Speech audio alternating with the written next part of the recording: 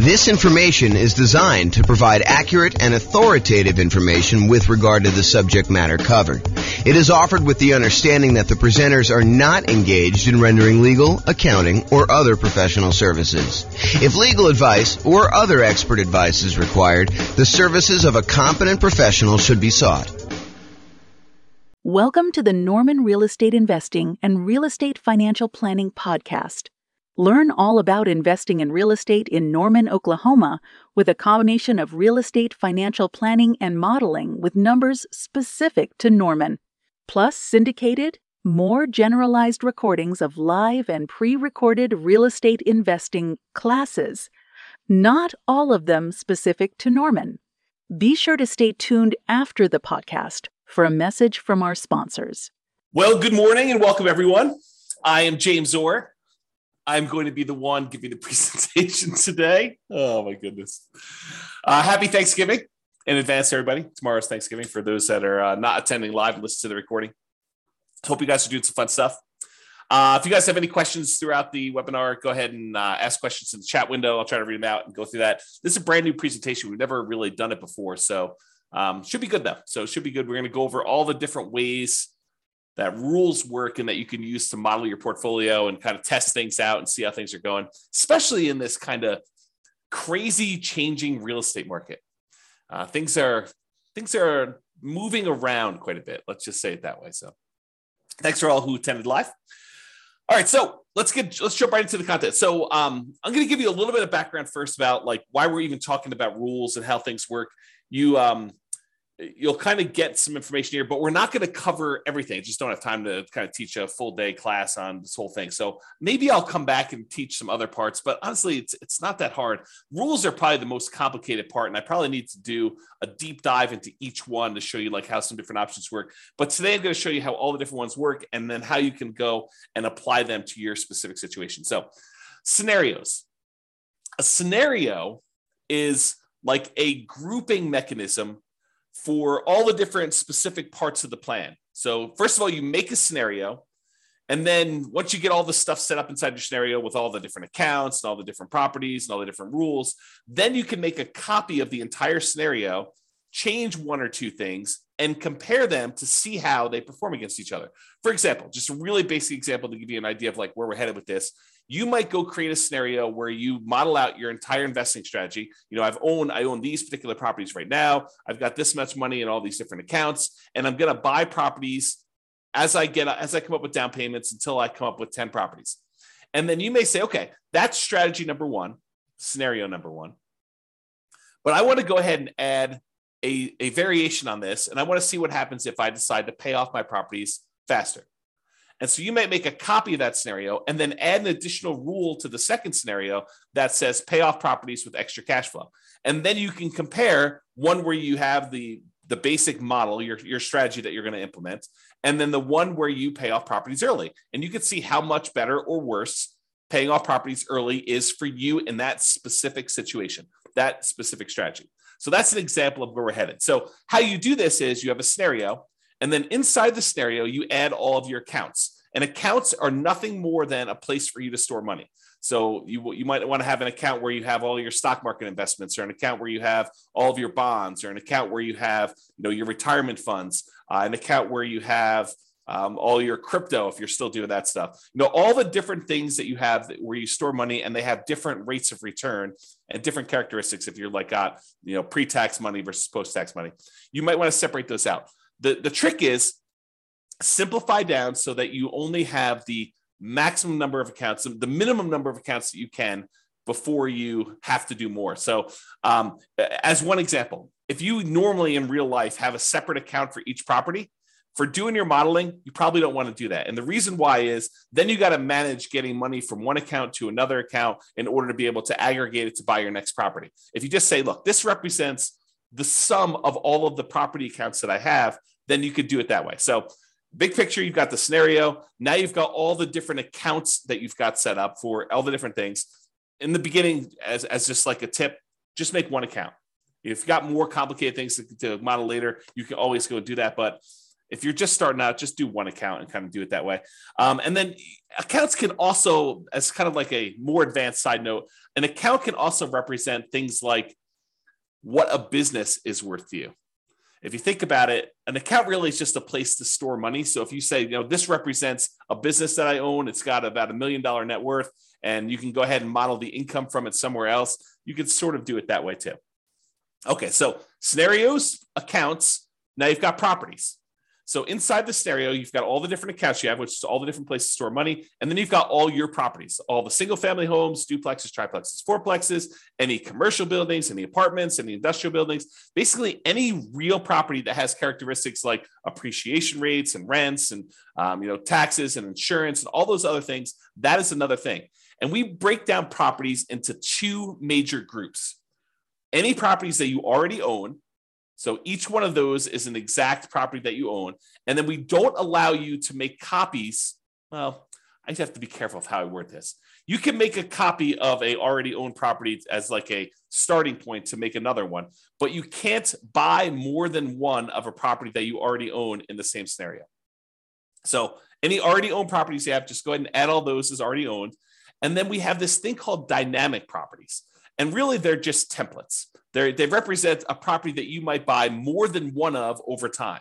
So you can go in there and say, look, I've got a typical 3-bedroom, 2-bath type property that I'm going to be buying more than one of. Right now, they're worth this amount of money. Right now, they collect this much in rent. Right now, their taxes are this and their insurance are this.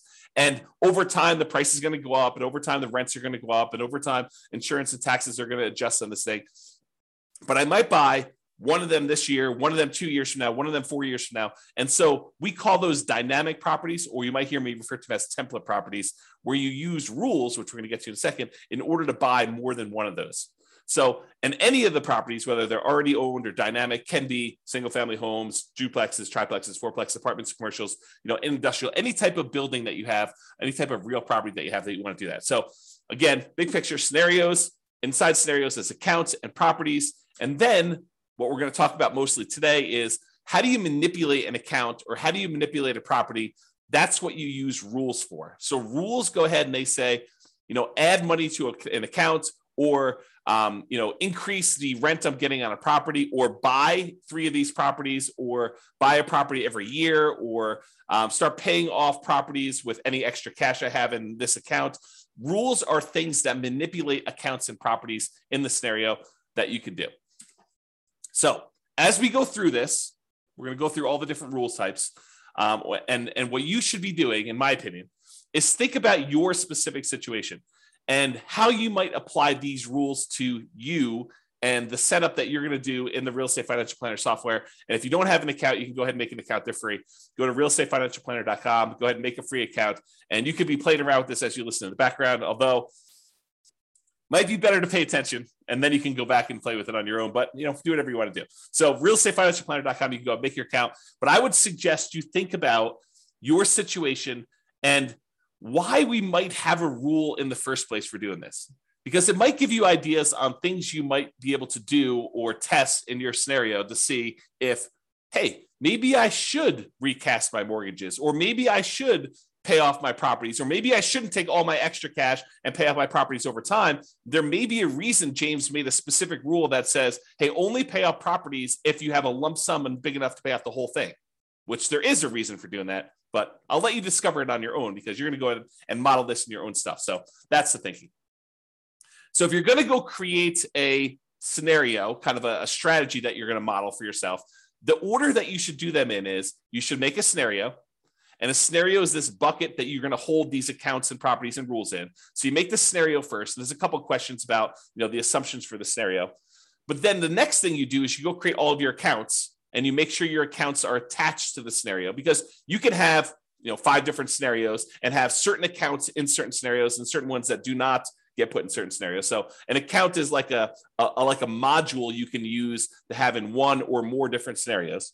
Then once you're done making all your accounts, then I recommend you go make your properties, and your properties are going to reference, where do you want to use as the source for your down payments for your properties, which account, and which account do you want to deposit your rents and get your expenses out of from there. So really, in order to do it in order. You should make scenarios, then you should make your accounts, and then you should make your properties, because the properties are going to use the accounts and you're going to want to put those in the scenarios to do that. So it's helpful to do it in this order. Of course, you can add an account later. You can add a property later. It's not required, but it's helpful if you go ahead and do those in order. And then finally, once you're done making the accounts of the properties, you usually make the rules to manipulate what's happening with the accounts and what's happening with the properties. And this morning, we're going to be focused in on step number 4, rules.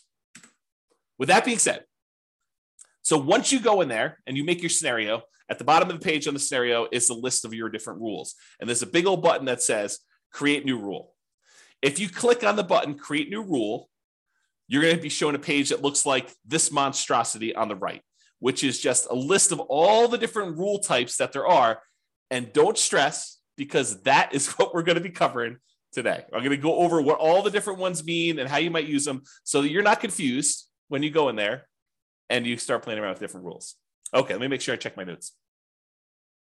Yeah, so we're going to basically be focused on what the rule does and when you might want to use it. That's what my goal is today, is to kind of talk about what each rule does and when you might want to use it. I'm not going to go into because it would be overwhelming for you. If I went through and I walked you through each of the options for the different rules and how to set it up, not going to do that. Today is going to be, hey, look, here are all the different rules and a whole bunch of different ideas for how you might want to model your own real estate investing strategy, what you should be doing, and to see how it all works out. So when you might want to use it is kind of what we're covering there. Okay.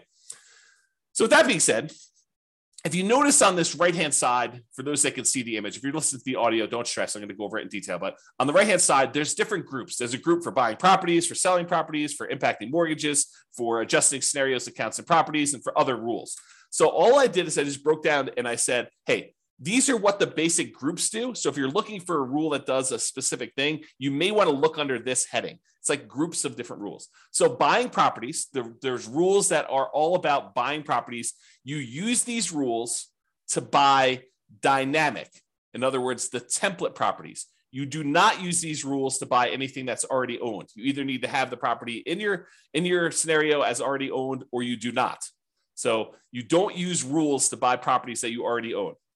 That's another way for me saying that.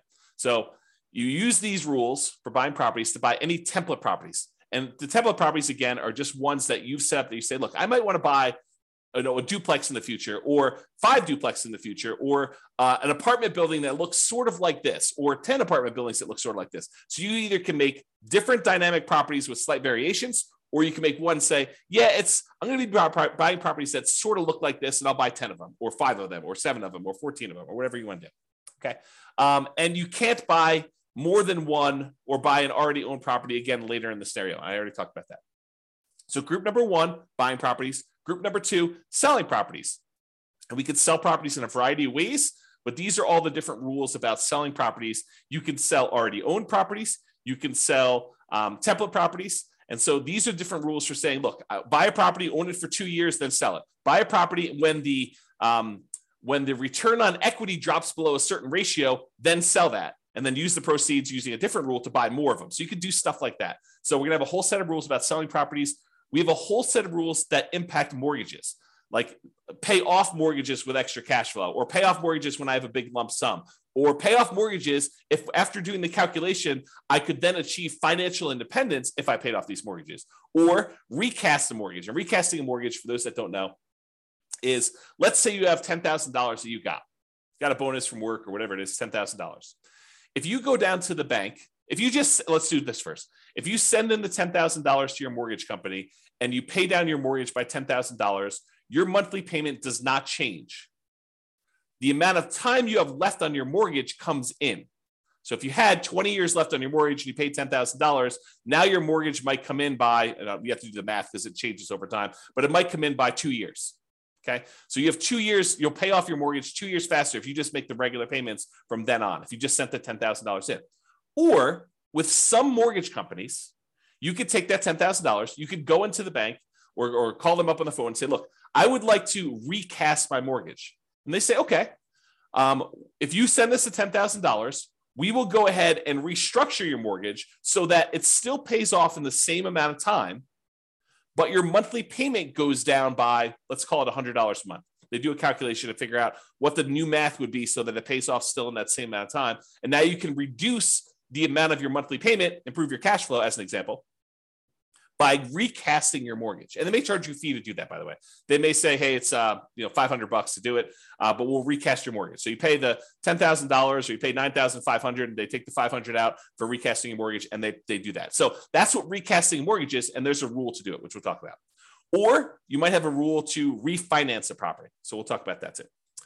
Then we have another set of rules for adjusting scenarios or accounts or properties. Let's say, and I'll get into the details, so I'm going to go over all the different rules. But let's say, as an example, you say, hey, at some point in 5 years from now, on whatever that date is, what is today? On Thanksgiving of 2027, I am going to hire a property manager, and then I'm going to have my property management fee go from 0% to 10% in all my properties. Well, you can use a rule that starts 5 years in the future that's go ahead and sets the property management in all your properties to be 10%. That's what you can do by adjusting different values on all these different things. That's just one example. And then I have kind of like a catch-all miscellaneous bucket, doing other things like moving money between your accounts, creating income from a job, rebalancing a set of accounts, like you want to do 50% in stocks and 25% in bonds and 25% in cash. We have a rule that will automatically rebalance your account balances by moving money between the two. Or what does that might do, like simulate market corrections? Like, what happens if property values are not always going up by 2, 3, 4, 5, 6, 7%? What if we see a period of time where property values decline? And maybe that doesn't happen this year. Maybe it happens next year for 2 years. And maybe it happens 10 years in the future for 5 years. So we could use rules to kind of do things like that for market corrections. Or maybe you want to say, I don't know when this market correction is going to happen, so let's have it be random. And I don't know how big it's going to be. It could be 2% down. It could be 15% down. It could be 50% down. We don't know. And so you can go ahead and set these rules up and say it's going to happen at some random point in the future. And you could set the frequency and all sorts of stuff. And we don't know how big it's going to be. Maybe it's going to be, somewhere between 0 and 20 or 0 and 50, whatever you want to set up for your kind of rules to model all that stuff. And then you can see how your particular portfolio, the strategy that you're planning on doing, is impacted by all of these changes. And the idea is you make scenario A, which is your baseline kind of like model. This is what I think I want to do. And then let me test out, should I pay off my properties and how much better or worse is that? And then you can compare the two scenarios on the same chart and look at a whole bunch of things like, how does this impact cash flow? How does this impact all the different things that we measure as risky, like your debt to income ratio or your resiliency or the months of reserves you have, or how much faster does A versus B get me to financial independence? And you can look at all those different things to do that. Okay. Before I go on, because I think I'm going to get into the rules next, does that make sense to everybody? If at least one person can tell me, yeah, that makes sense. Good job, James. Keep going. Or I'm really confused. You should stop now because we're not going to get very much farther. If you could put the chat window, that'd be awesome. No one is responding. Unbelievable. Okay, good. Ben at least is. Okay, that's awesome. All right. I appreciate it, guys. Thank you for participating. Okay. All right. So let's talk about the rules to buy properties. There are two different rules to buy properties. Buy properties on a specific month yearly, or buy a property when an account has a down payment. Okay. Yeah. I appreciate that. Someone said, I'm following along, but might get behind if I'm doing something else. Yeah. No worries. Okay. That's cool. Okay, so rules to buy properties. So there's two different rules that we have to buy properties. And you might think, man, you should have a lot more complicated rules than this. Honestly, this really is sort of all we need. You buy a property on a specific monthly yearly. And as an aside, if you're listening to this and you're like, James, how do I do XYZ? And you can't figure it out, just drop me an email. Let's go to the support page, drop me an email and say, look, how do I do this? And I'll tell you either you can't do it, or here's how you do it, or I should make a rule for that because it just didn't occur to me to do that. But a couple of rules have come about because someone said to me, hey, James, how do you do this? I'm like, you really should be able to do that. We've never done that modeling before, but it makes a lot of sense that you should do it that way. Let me go and make the rule for you. And then it took a little while, a couple of days, something like that. We made the rule, but I made the rule. No promises it's going to happen in a couple of days for you. All right, so buy properties on a specific monthly yearly. You use this rule to buy a property every March, as an example, every year. And you could say, during this 5-year period, you can have rules run for certain periods of time. During this 5-year period, every March, go ahead and buy a new property.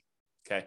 Or the most common way we buy properties is buy this property when my account has a down payment and all the stuff that we need, like reserves and, a certain threshold in the account, plus 6 months of reserves for my personal expenses, plus 4 months of reserves for all the properties I already own, plus 6 months of reserves for this particular property. Then go ahead and buy another property and do another dynamic property and do it that way. And that's the most common one that we use to do that. Okay. So here's what it looks like on the page. So I'm just going to go through like what the rule is and what it does. So buy a property in a specific month. You use this rule to buy a property every year on a specific month. And you can do every month of every year. So if you wanted to say, hey, I want to buy a property and I want to do it every month of every year, you could do it that way, or every January or every February, every March, so on and so forth. You could do each one. And you can just do it that way. So imagine so when would you want to use this rule? Imagine you have $1 million invested in an account. Let's say it's a stock market account. You're thinking you just discovered real estate investing. You're like, hey, I want to see what happens if I take the stock market account that's earning 6, 7, 8, 9, 10, 11, 15%, whatever it is for you in your stock market account that you're modeling.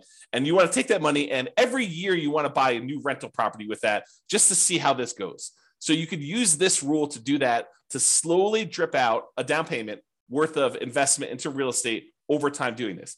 And if you say to yourself, hey, look, I really want to buy one every 6 months, you could say, okay, buy one every March with this rule. And then you could say, set up a second rule that says buy one every September. And now you have 2 rules doing one a year in order to get that kind of 2 a year. Okay. So that's how you do it.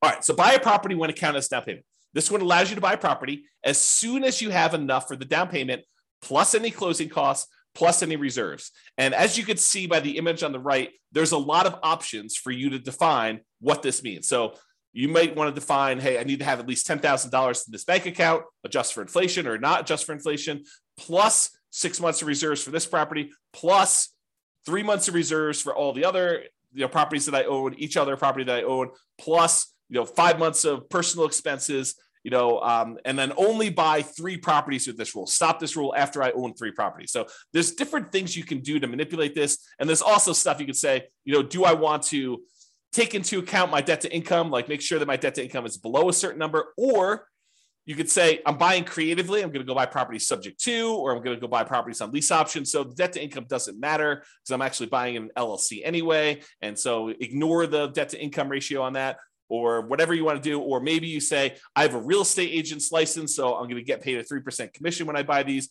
or go ahead and take a 3% discount. And so you could do all these different variations on this stuff with this rule. Or maybe you say, look, I want to buy properties, but if I can do cash out refinances on the other properties I own, if they're below 75% debt to income, or 75% loan to value, then I can go ahead and say, do cash out refinances to do it. So it's very flexible in all the different ways you can use it, but realize that's what you do. So when might you want to use this?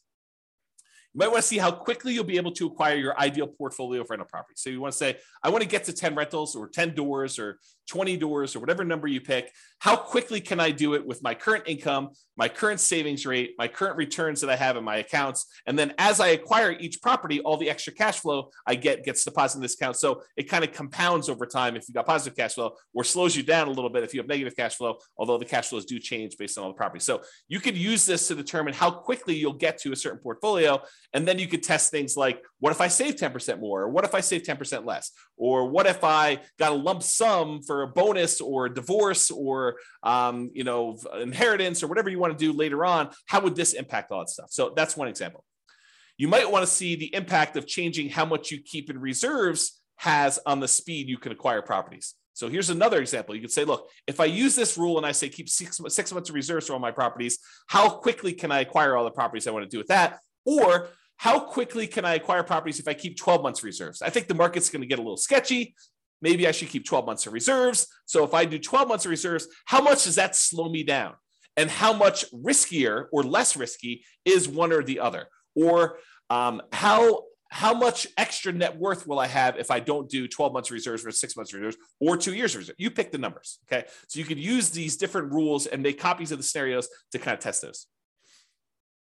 You could see the impact of doing cash out refinances to buy new properties. We kind of talked about that little part of the rule, but you could use that as a way to do that. You could also see the impact of getting a real estate license or acquiring properties creatively. So if you want to test out Now that interest rates have gone up quite a bit and there are a whole bunch of really low interest rate properties out there, maybe you want to say, well, what if I were willing, not everyone is, to go ahead and do marketing to find motivated sellers, go buy properties creatively and buy properties that way? What impact does that have? Does it make it a lot faster? Does it make it a lot riskier? What does it look like if I go ahead and model that in a variety of different ways? And I'll make a side note about this because I think it's important. Just because a path is optimal does not necessarily mean that that is the one you should do or that you will do, right? I could go and model something and I could tweak everything and say, this is the optimal path, in parentheses, if everything goes my way, if everything goes exactly the way I modeled it, right? But really, I think part of what you are doing with the software, part of what I do with the software, is I say, okay, here's kind of my plan. How does this plan perform in a variety of market conditions? What if things don't go my way? What if things get ugly?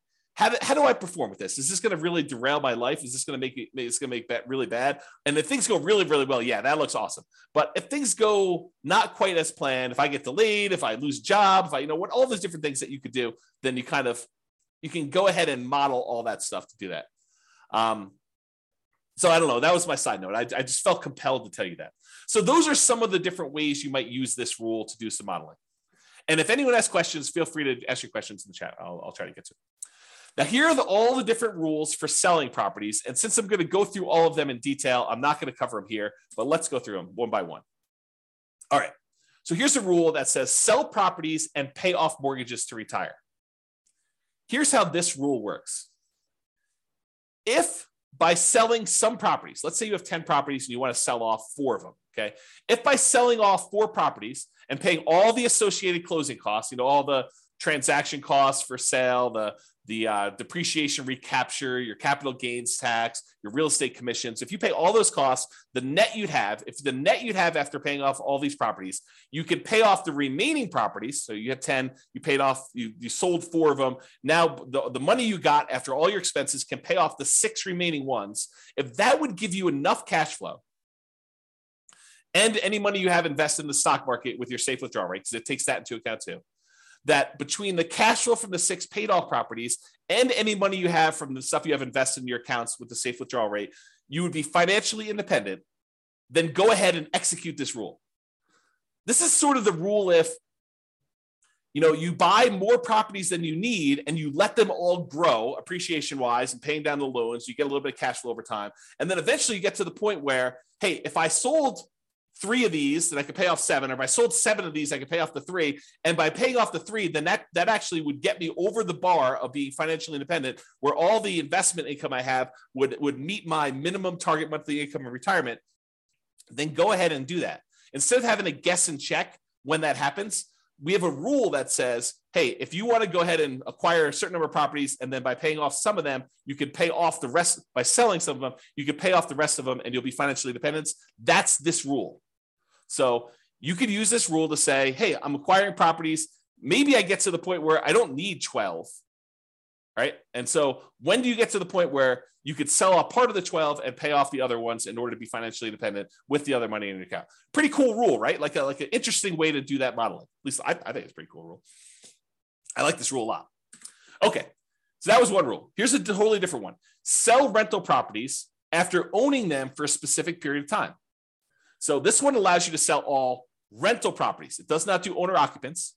So it's only rental properties after you've owned them for a specific period of time. So let's say you acquired properties and you're doing lease options as an example. So you're buying properties and you think that you're going to be holding these properties for 3 years and then the tenant buyer is going to cash you out.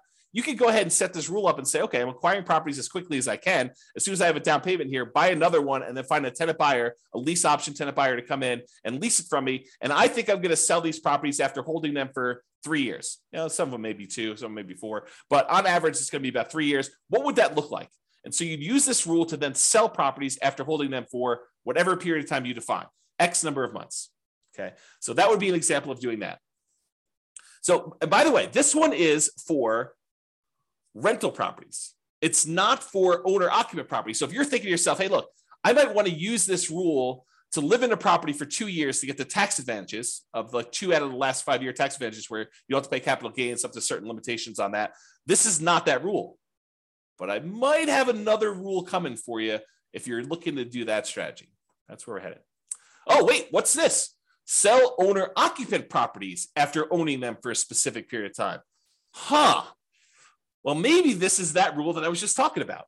This allows you to sell an owner-occupant property, a property that you're living in, after owning them for a specific period of time. So you could say, hey, I'm going to do this model where I'm buying properties at a discount, but I'm moving into them. I'm going to live there for at least 2 years.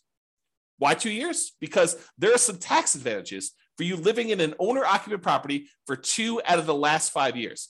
I'm not a CPA. Go talk to your accountant to kind of get the details on this. But the basics of what I understand, the layman's version is, if you live in a property for 2 out of the last 5 years as an owner-occupant, and then you sell it, you are exempt from capital gains on that property up to a certain amount, and the amount changes whether you're single or you're married.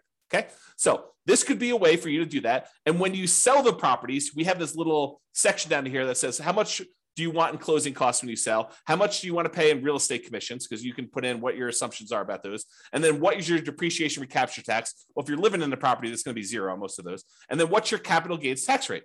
Well, if you're doing this as an owner occupant, you're living there for 2 out of the last 5 years, your capital gains tax rate might be zero here. There you go. All right, Austin says, what's your take on mini syndications on single family homes? Austin, that is not on topic for this particular presentation. This presentation is on rules. So we'll be covering that. Splitting profits with investor or funds deal. So I'm not going to cover that today. Maybe we'll do a class on that in the future. I'll kind of keep that in mind, but not today. Sorry, got too much other stuff to cover. Okay, so that's when you might want to use sell owner-occupant properties after owning them for a specific period of time. Here's the next one. Sell rental properties after renting them for a specific period of time. Sell rental properties after renting them for a specific period of time. So before, the rule was sell rental properties after owning them for a specific period of time. But if you're doing this one where you have rental properties after renting them for a specific period of time, this is selling them after you've rented them. So imagine for a minute you're nomading, where you're buying properties as an owner-occupant, living there for at least a year, maybe more, until you get to the point where you're able to buy the next property and convert that one to a rental. Well, if you use the rule before where it says sell rental properties after owning them for a period of time, you might buy the nomad property, live there for a year and a half, then convert it to a rental. And then now that it's a rental, you've owned it now for 2 years. So really, that would be selling the property after 6 months, which isn't what you intended, I don't think. So this rule says, look, it doesn't matter when you bought it. If you lived there for a year or 2 years or whatever beforehand, and then you decide to rent it, this one starts the counter as to when you sell it based on when you converted it to a rental. Okay, so that's what it is there. All right. Sell rental properties based on return on equity. So this one is, you're selling properties based on the return you're getting on the equity in the property. Okay, I got to take a step back and kind of explain to you what's going on here, because this rule is crazy. It's such a powerful rule. So how far back do I go? Oh man, this is crazy. Okay, so here's the deal.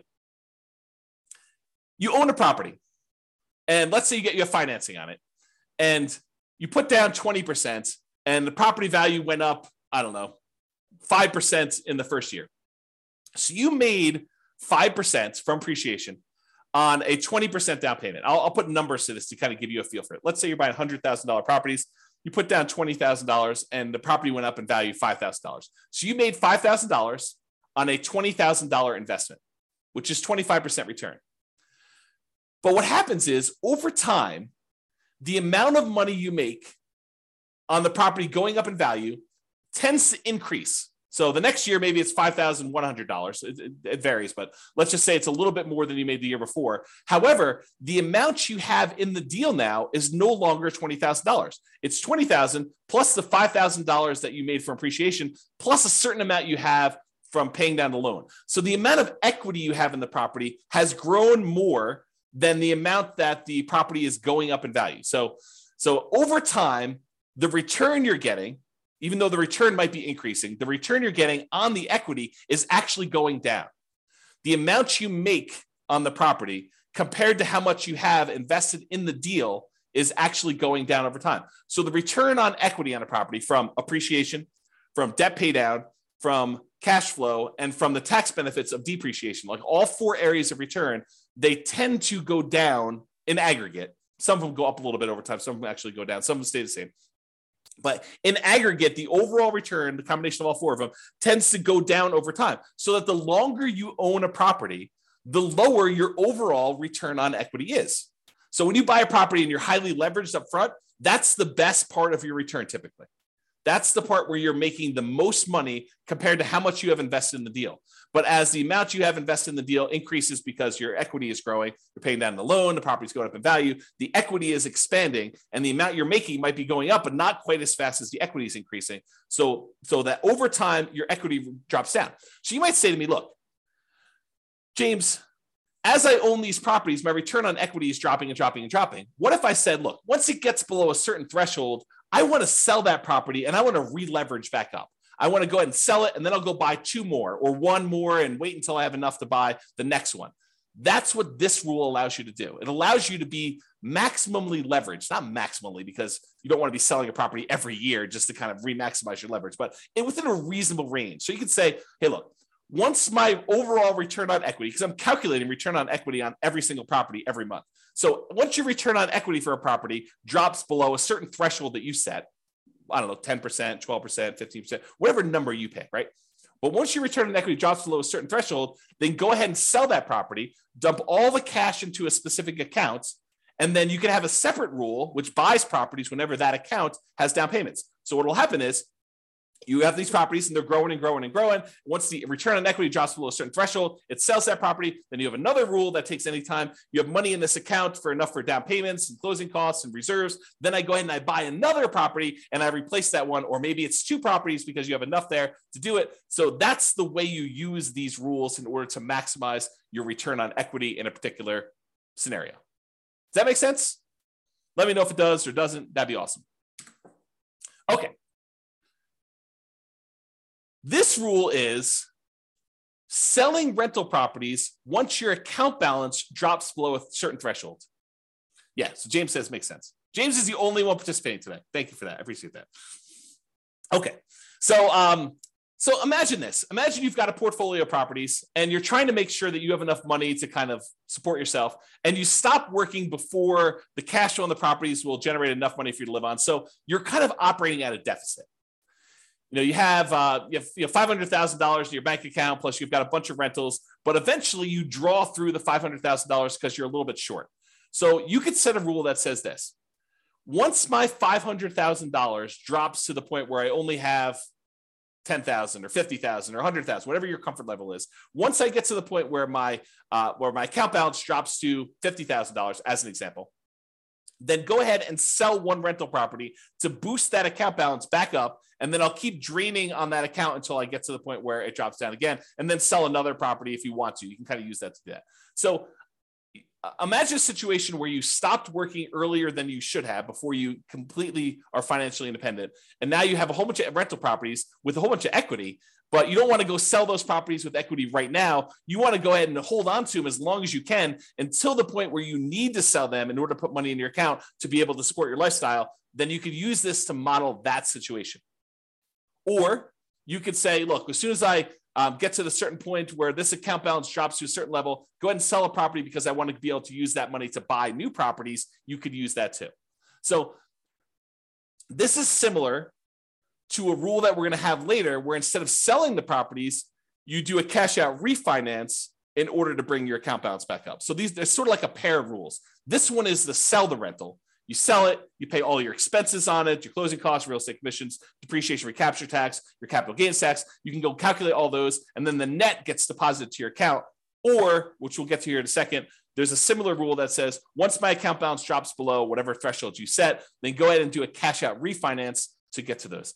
I did a whole class where we really use these rules a lot. I compared a person who lived in a really high cash flow market to a person who lived in a really high appreciation market. And I showed that while it's a lot easier to get to the place you want to be when you're in a really high cash flow market, you can get there in these really high appreciation markets with a combination of selling properties or doing cash out refinances.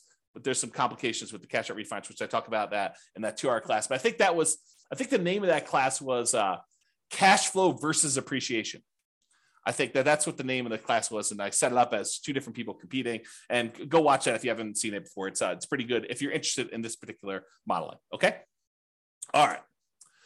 Next rule: sell properties, but only if by doing so, the money that I get from all the properties will allow me to retire based on a safe withdrawal rate. So I mentioned safe withdrawal rate earlier. I'm going to take a moment to kind of make sure everyone understands what I'm talking about. So there's this study, it's called the Trinity study. And what it basically did is it went back through historical stock market rates of return. And it said, if you only take out 4% of your of the amount of assets you have invested in stocks and bonds, then the likelihood of you running out of money in a 30-year retirement period was really, really low. That's the basics of the study. And so what they called that 4% was a safe withdrawal rate. And I'm using safe in quotes because there's been some arguments that it's really not so safe. There's been arguments by the guy who came up with it that it could be a lot higher than 4%. So really this idea is, if you have a certain amount of money invested in stocks and bonds and maybe some cash, what percentage of that portfolio, if you have $1 million, what percentage of the $1 million can you take out each year where you are where you are not very likely to run out of money? That's what a safe withdrawal rate is. So you've defined what your safe withdrawal rate is in the software. You basically say, my safe withdrawal rate is 4% or 3% or 5% or whatever number makes sense to you. And you can test these things, right? You can go ahead and run a scenario at 4, you run a scenario at 5. What difference does it make? Run a scenario at 4, run a scenario at 3, maybe do some market corrections in there to see how that plays out. You can do all this stuff. But this rule says, look, I've got a bunch of rental properties, and maybe I have a little bit of money invested in the stock market right now in one of the accounts in there. And so what I want to do is I want to check each year and say, hey, look, if I sold all these rentals and I paid, closing costs, I paid real estate commissions if I've got any, I paid my depreciation recapture tax if I've got any, I paid my capital gains tax if I've got any, if I paid all those expenses on it, the net amount of money that I would take and I would deposit into my account balance, invest in the stock market, if I did that, would the money in the stock market allow me to retire? Would my safe withdrawal rate for the amount of money I have in the stock market allow me to be financially independent? And if so, go ahead and sell the properties. Kind of a cool rule, right? You basically have all these properties you've acquired. What if you took them all and you sold them? Could you actually achieve financial independence? And this rule tends to come up. I probably should do a class on this. This rule tends to come up when you're in a market where the cash flow you're getting, the cash on cash return you're getting, or it's actually the cash on cash return on equity you're getting, is less than your safe withdrawal rate. Right? Because in that way, the money you're getting, the cash flow you're getting on the property you have is actually lower than your safe withdrawal rate. You'd be better taking that money and investing in the stock market according to this rule. And then who knows what will happen in real life. But at least in the mathematics of it, that it'd be better for you to actually be investing in the stock market than in rental properties, which can happen depending on your market and your situation and what you've got set up there. Okay? So that's that rule. Kind of a cool one. All right. What about properties that you already own? And you said, look, I planned on selling this property next Christmas anyway. I lived in it for 2 years and now we're going to sell it so I can get a partial exemption on the capital gains. The period of time that I lived in it, I can get an exemption on that capital gains because I had the 2 out of the last 5 years. And a lot of people think that if they lived in it for 2 out of the last 5 years, they get a full exemption on it. But you may want to talk to your accountant before you put that on your tax return, because I'm pretty sure that it's not what you think it is, if that's what you thought it was. So anyway, you lived there for 2 years. You're going to sell it before the 5-year point. You're like, oh, this is great. I'm going to go ahead and do that. You can go ahead and set a rule up to say, sell this particular property that I already owned on this date in the scenario. Really simple rule for doing that. All right. Those are all the different rules on selling properties. Some pretty cool ones. Some kind of like really straight down the middle, generic sort of things, right? Now, let's talk about rules that impact mortgages. We'll go through all these one by one. Just knocked the headphones off my head accidentally.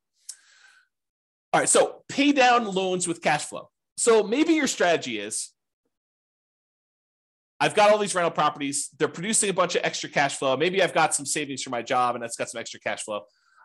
I want to keep a certain amount of reserves, but anything over that amount I have in reserves, I want to take that money and I want to pay off mortgages with them. That's what this rule is about. So it takes any excess cash over a threshold you set, and each month it uses that extra money to pay off mortgages on the property. So if you have $7,000 more than the minimum balance that month, you can go ahead and throw it in there. And by throwing it in there, you then pay down that mortgage. And you can pick, which mortgages you want to do. You want to do the lowest balance, you want to do the highest balance, you want to do the lowest interest rate, you want to do the highest interest rate. You can choose which mortgages you're paying off, but this rule will then go ahead and do that. So when might you want to use this rule? Well, if you want to do a debt snowball or a debt avalanche to pay off mortgages, you would use this rule. And you could test to see how much better it is to pay off the highest interest rate mortgage versus the lowest balance mortgage or the lowest interest rate mortgage. And you could see which one's better and how much better it is for you. James says there's no 1031 exchange rule for selling. Well, 1031 exchange rule is just about how much you pay in taxes. So we have the ability for you to adjust how much you pay in taxes on the property. And then you can go ahead and use that rule and set the taxes to be equal to 0 for that. But then you got to track how much you would have had to pay in taxes on that one. So there's no keeping track of how much deferred taxes you have on a particular property, something I might add in the future, but you can set the threshold to be, I'm not paying any taxes on this one when I sell it. And yet my fees are an extra, $1,000 to do the 1031. So you can do 1031 exchanges. It's just not a specific rule for 1031 exchanges. If that makes sense. Good question though. Good question. Okay. So pay down loans with cash flow. That's how that works. Okay. Pretty simple. However, every time you make a payment on a particular loan, it doesn't actually improve your cash flow in the short term, unless you pay off the loan completely, and then it improves it by a big chunk.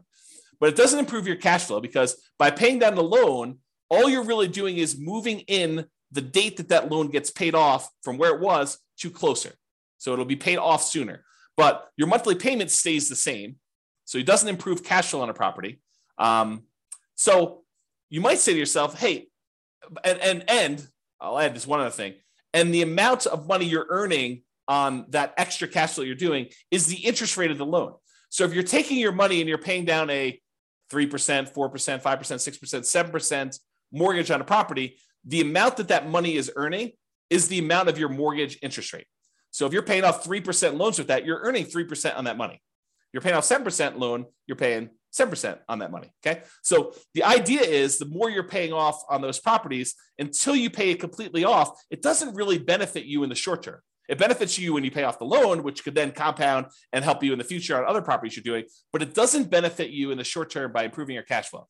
And so you might say to yourself, well, why would I go take this extra money that doesn't help me in the short term? Why don't I let that grow in something else I'm invested in, like either more rental properties or stock market or I don't know, whatever you want to do, crypto, bonds, whatever you want to do there, hard money lending.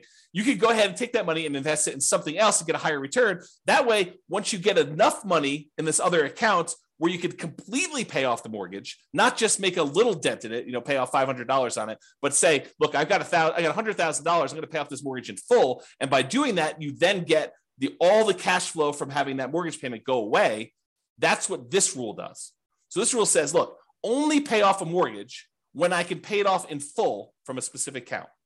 So it tests to see if the amount you have in your account plus whatever threshold you have there. So look, always keep $15,000 in this account. But if I've got enough to pay off a mortgage and remain $15,000 in this account, then go ahead and pay off the mortgage.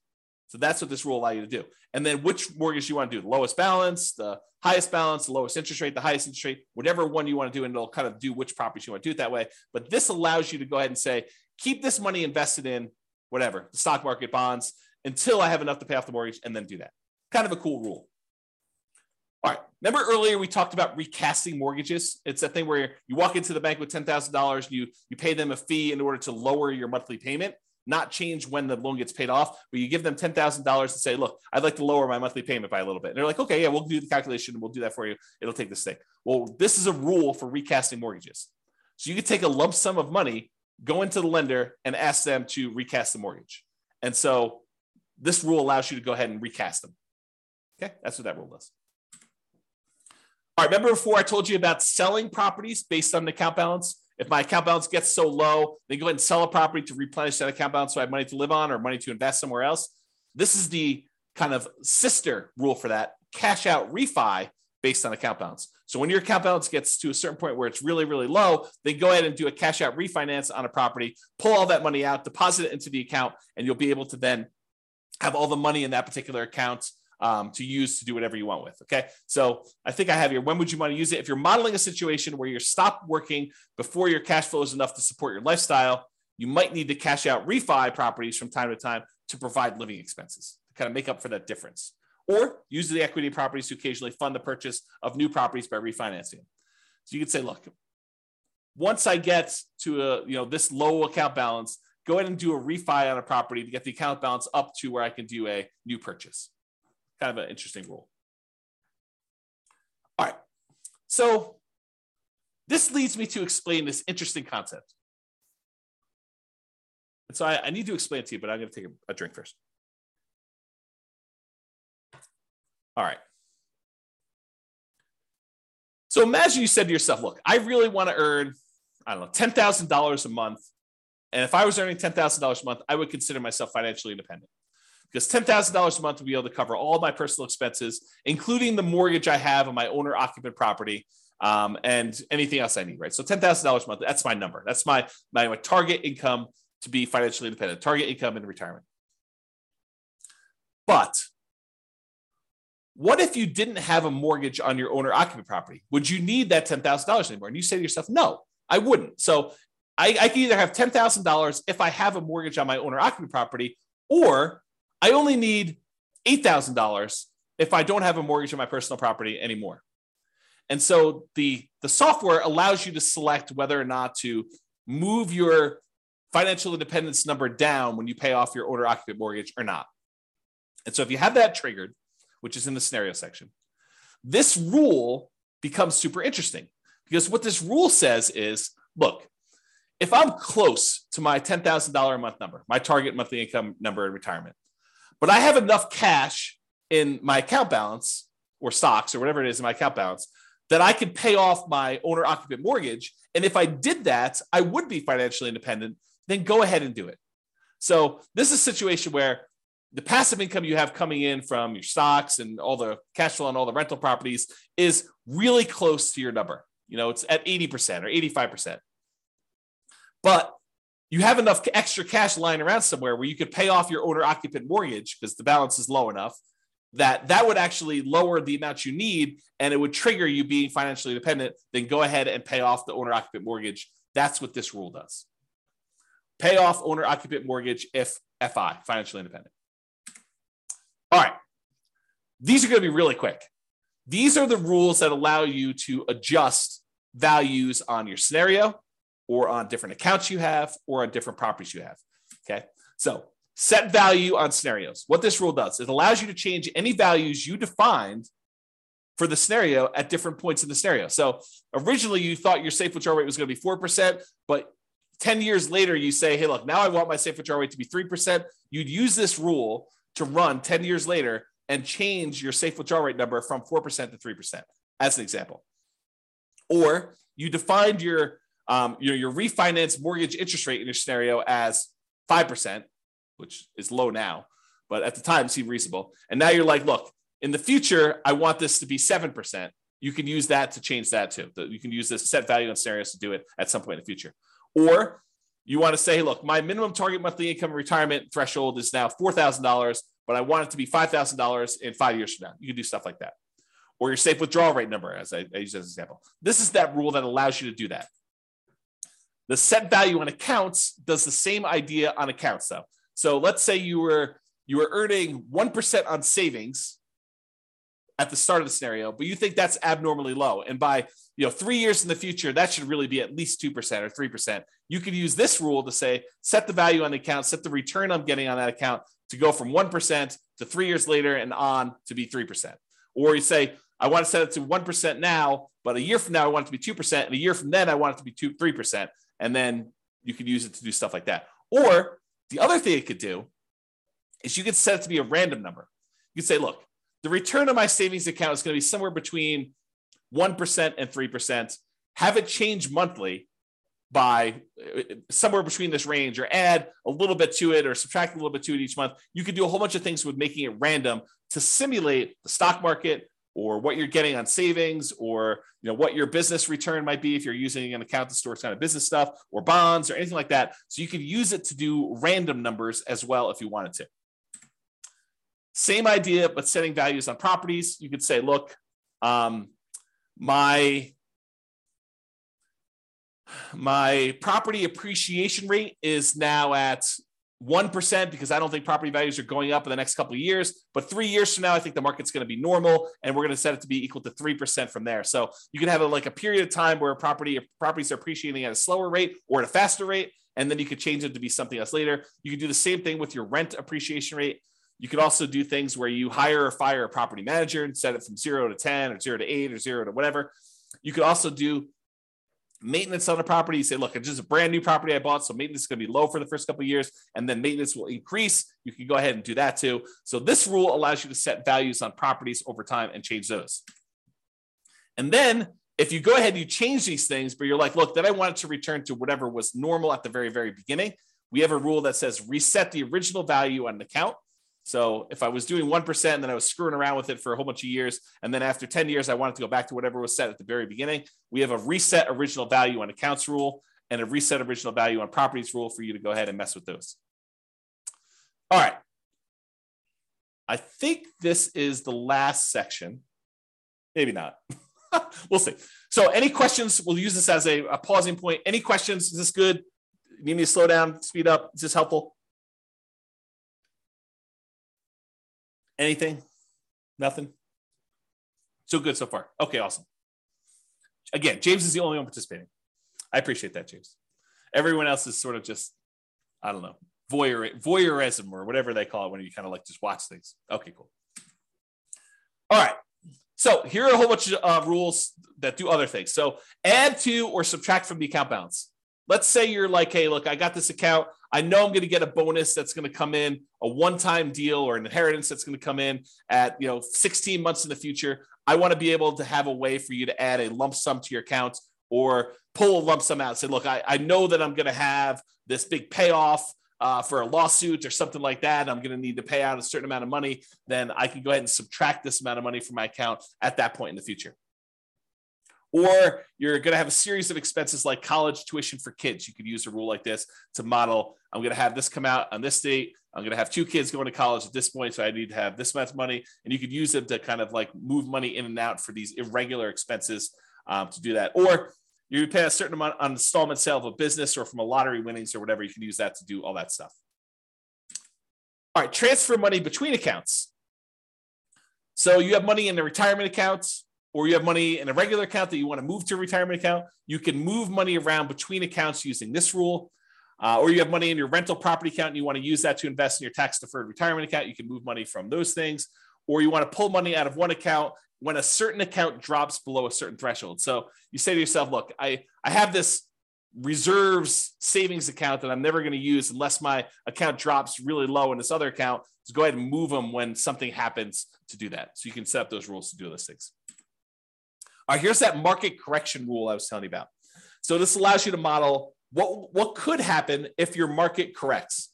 If your account balance or your properties all are affected by these things, you could do that. So this allows you to change the amount that is in accounts that you select. So it doesn't have to be all of them. Like a savings account may not be affected, but a stock market account might be affected by a market correction. And which properties you want to have impacted by this thing, and then by how much.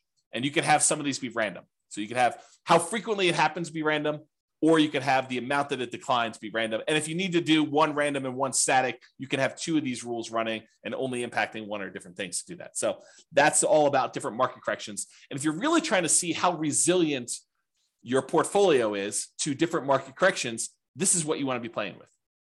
You want to be able to see, okay, I'm going to do this strategy. And the strategy sounds awesome, right? I'm going to be buying properties and maximizing my loan to value and minimizing the amount of money I have in a deal and keeping really, really low reserves to kind of make it go really, really well. Well, let's see how that performs with market corrections. Or I'm going to buy properties free and clear, not going to have any mortgages on them at all. It's going to be slow and steady wins the race. And let's see how that is impacted by market corrections. And then you can compare those 2 strategies. You can see, oh, this one gets me there faster, but it fails sometimes. I run out of money. I have to file bankruptcy or, foreclosure. So, that sort of thing can happen if I, have market corrections. But this one, tends not to happen as much, or tends not to happen at all. And so you could say, maybe I don't do that one strategy, or maybe I kind of hold it back a little bit and see how it goes. But it's up to you. It's really your strategy, and you're testing it, and you're seeing how it performs. Okay. All right, here's the one you're probably going to use in almost every scenario that you set up: your paycheck and your personal expenses. And a lot of times we'll set up a separate rule for each person's paycheck, like one spouse and the other spouse, and then a shared personal expense one that you're going to do. And we usually set them up as 3 rules. You could do them all as one if you really wanted to, but I tend to separate them out just to make it a little easier. So what this rule does, allows you to model receiving a paycheck or other regular income. It doesn't have to be a paycheck, but it could be, I'm getting regular payments of a certain amount. If you're doing, you don't need to do this for rental properties because the rental property stuff does its own thing. And the personal living expenses. So you might want to use this to model each one of your paychecks, and then which ones of those go away when you're financially independent, you stop working. You could set this rule up that says, hey, look, I get this paycheck, it's this amount, but as soon as I am financially independent, stop giving me this paycheck. And it'll automatically turn it off for you so that you no longer get it, okay? And then you could use it later if you wanted to model Social Security if you don't want it to count towards your income to qualify for being financially independent. So we have another rule specifically for Social Security, which does count towards your financial independence number. But if you're like, look, I don't believe Social Security is going to be there, it's nice if it is. Let's go ahead and model that Social Security, but don't count it toward my financial independence number at all. You'd probably want to use that sort of like a fake paycheck from Social Security. Okay. So you could use that to model that too. And so to do Social Security, you just have this rule start at whatever date you'd qualify for Social Security and have it run through the end of the scenario doing that. Okay.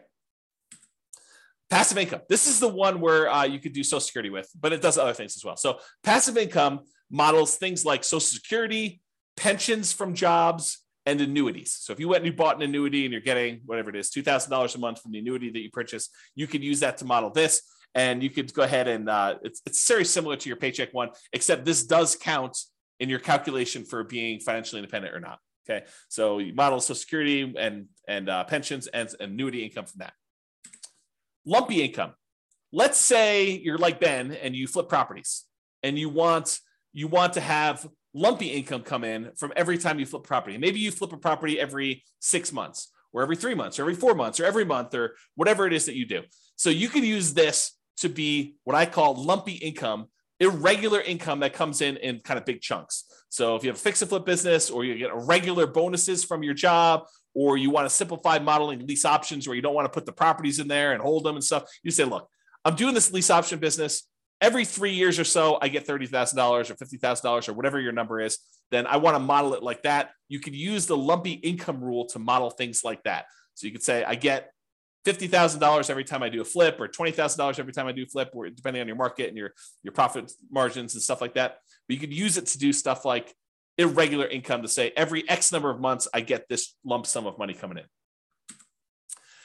Rebalance your portfolio. So this one allows you to say, okay, I've got 3 accounts. I've got an account for stocks. I've got an account for bonds. I've got an account for cash. And every year I want to move money around such that I always have whatever, 50% in stocks, 30% in bonds, and 20% in cash.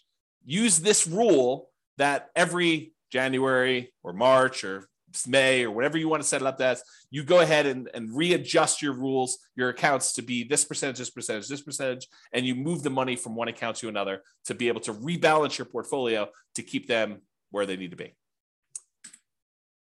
If you have a retirement account that has required minimum distributions, you'll want to use this rule to do the required minimum distributions. So basically it does a calculation for you to tell you what percentage of the account you need to take out that year, and then when you want to take it out. You pick a month, and then every year it does the calculation based on your life expectancy and your tax rate. Your life expectancy, and then you could put a tax rate as to how much you get taxed coming out, so you could do required minimum distributions with that as well.